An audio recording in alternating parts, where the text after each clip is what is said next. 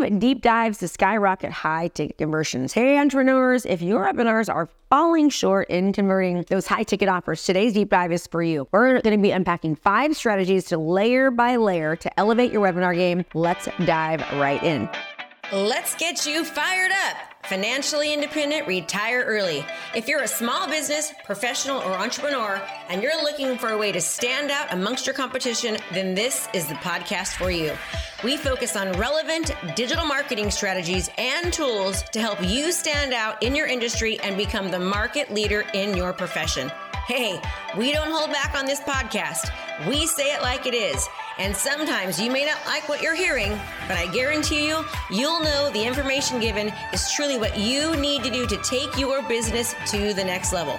So hang tight because you're about to be fired up with me, Krista Mashore. I'm Krista Mashore. For those of you who don't know me, I actually started a coaching business 6 years ago that has now made over $51 million in contracted commissions and earnings just in 6 years. This channel is dedicated to teach you how to become an 8-figure earner just like me. And before I deep dive, I want you to picture this: a webinar where attendees are not just passively listening, but actively engaging. And by the end, they're ready to invest. Sound ambitious? Let me tell you exactly how to achieve this. Leveraging data analytics and feedback. Our first deep dive into the world of data analytics. It's more than just about numbers. It's the narrative of your audience's journey. Metrics like the average watch time can reveal if your content is engaging. A sudden drop might indicate a segment that failed to resonate or was too complex.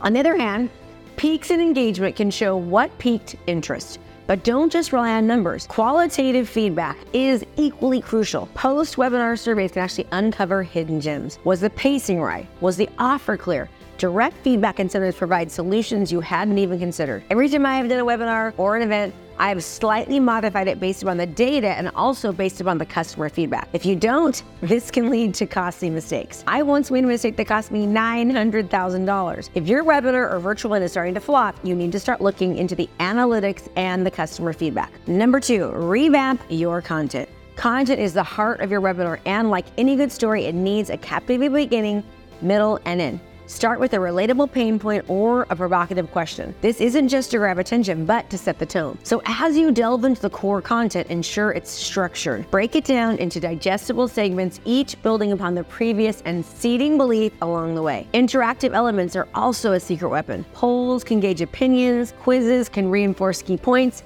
and Q&A sessions can address real-time queries. I have my students actually updating a scorecard to rate themselves in their business. But the scorecard works great for self-reflection and also for engagement and for sales. This two-way engagement actually transforms a passive viewer into an active participant, which is what you want. Remember, high energy equals high income. The more active they are, the more you will convert. Next, optimize the offer. Now let's dive deeper into that. Now, presenting your high ticket offer. This is more than just a sales pitch. It's value proposition that I like to call my life-changing irresistible offer. Before I even bring up my high ticket offer, I give everyone a scorecard the very first day of my event. Not only does this help my entrepreneurial attendees, coaches, consultants, etc. realize what they're missing from their business, it also helps position me as the authority and makes my program more desirable. They actually see the gap from where they are to where they want to go. And the more they actually see the gap on themselves, on their own, the better, again, I will convert. So with that being said, from the very beginning, I am seeding my service, my product, without them even realizing it. I also refer back to their scorecard countless times throughout the event to remind them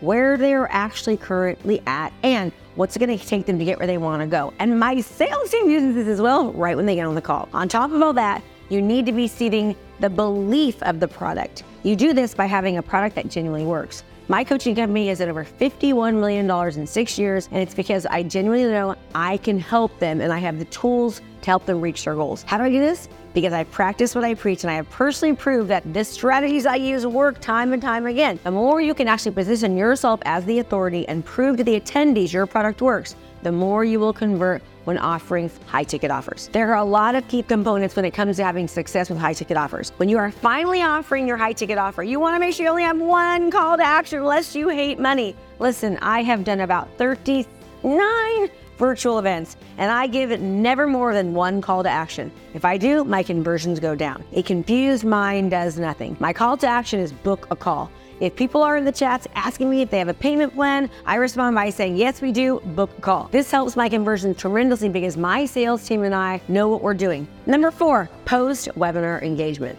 Your webinar is your virtual event. Once it concludes, it's not the end. It's the beginning of a nurturing relationship. It's imperative you craft a follow-up email sequence and more than just a thank you for attending and don't forget to sign up for my offer. Address common objections raised during the Q&A. Provide supplementary resources, or even offer a limited time bonus. I have noticed that some people who join my program attend 2 to 3 times before ever booking a call and investing in my high ticket offer. Some people need more nurture and others just need the extra nudge or an exclusive offer before they say yes to themselves and say yes to you. Whether it's a detailed ebook, an exclusive video, or access to a private community, these bonuses can help tip them over the edge to help you convert more and be in your favor. Number 5, reevaluate your target audience. Lastly, let's talk about your audience. Are you reaching the right people? And more importantly, are you speaking their language? Are you talking directly to them? Audience segmentation can refine your approach. If you are talking to everyone, you are talking to no one. Make sure you tailor your content to address the unique needs and the pain points of your targeted audience, your niche, obviously. The more you can relate to your audience's pain points and wants, the more you will convert. Speak to everyone, speak to no one. Speak directly to one person. And in conclusion, entrepreneurs, now you are armed with these in-depth insights. What are you going to do with them, right? You're now equipped to transform your webinars from mere presentations to conversion powerhouses. The journey to mastering high-ticket offers is continuous, so stay curious, stay updated, and always keep your audience at the heart of your strategy. If this deep dive added value to your journey, do me a favor, like and share, subscribe to your success and beyond. If you'd like to learn more about our 3-day virtual event, we break down the proven model where we take people from just pure people into actual conversions. Do me a favor, sign up somewhere on or around this link for our 3-day virtual masterclass.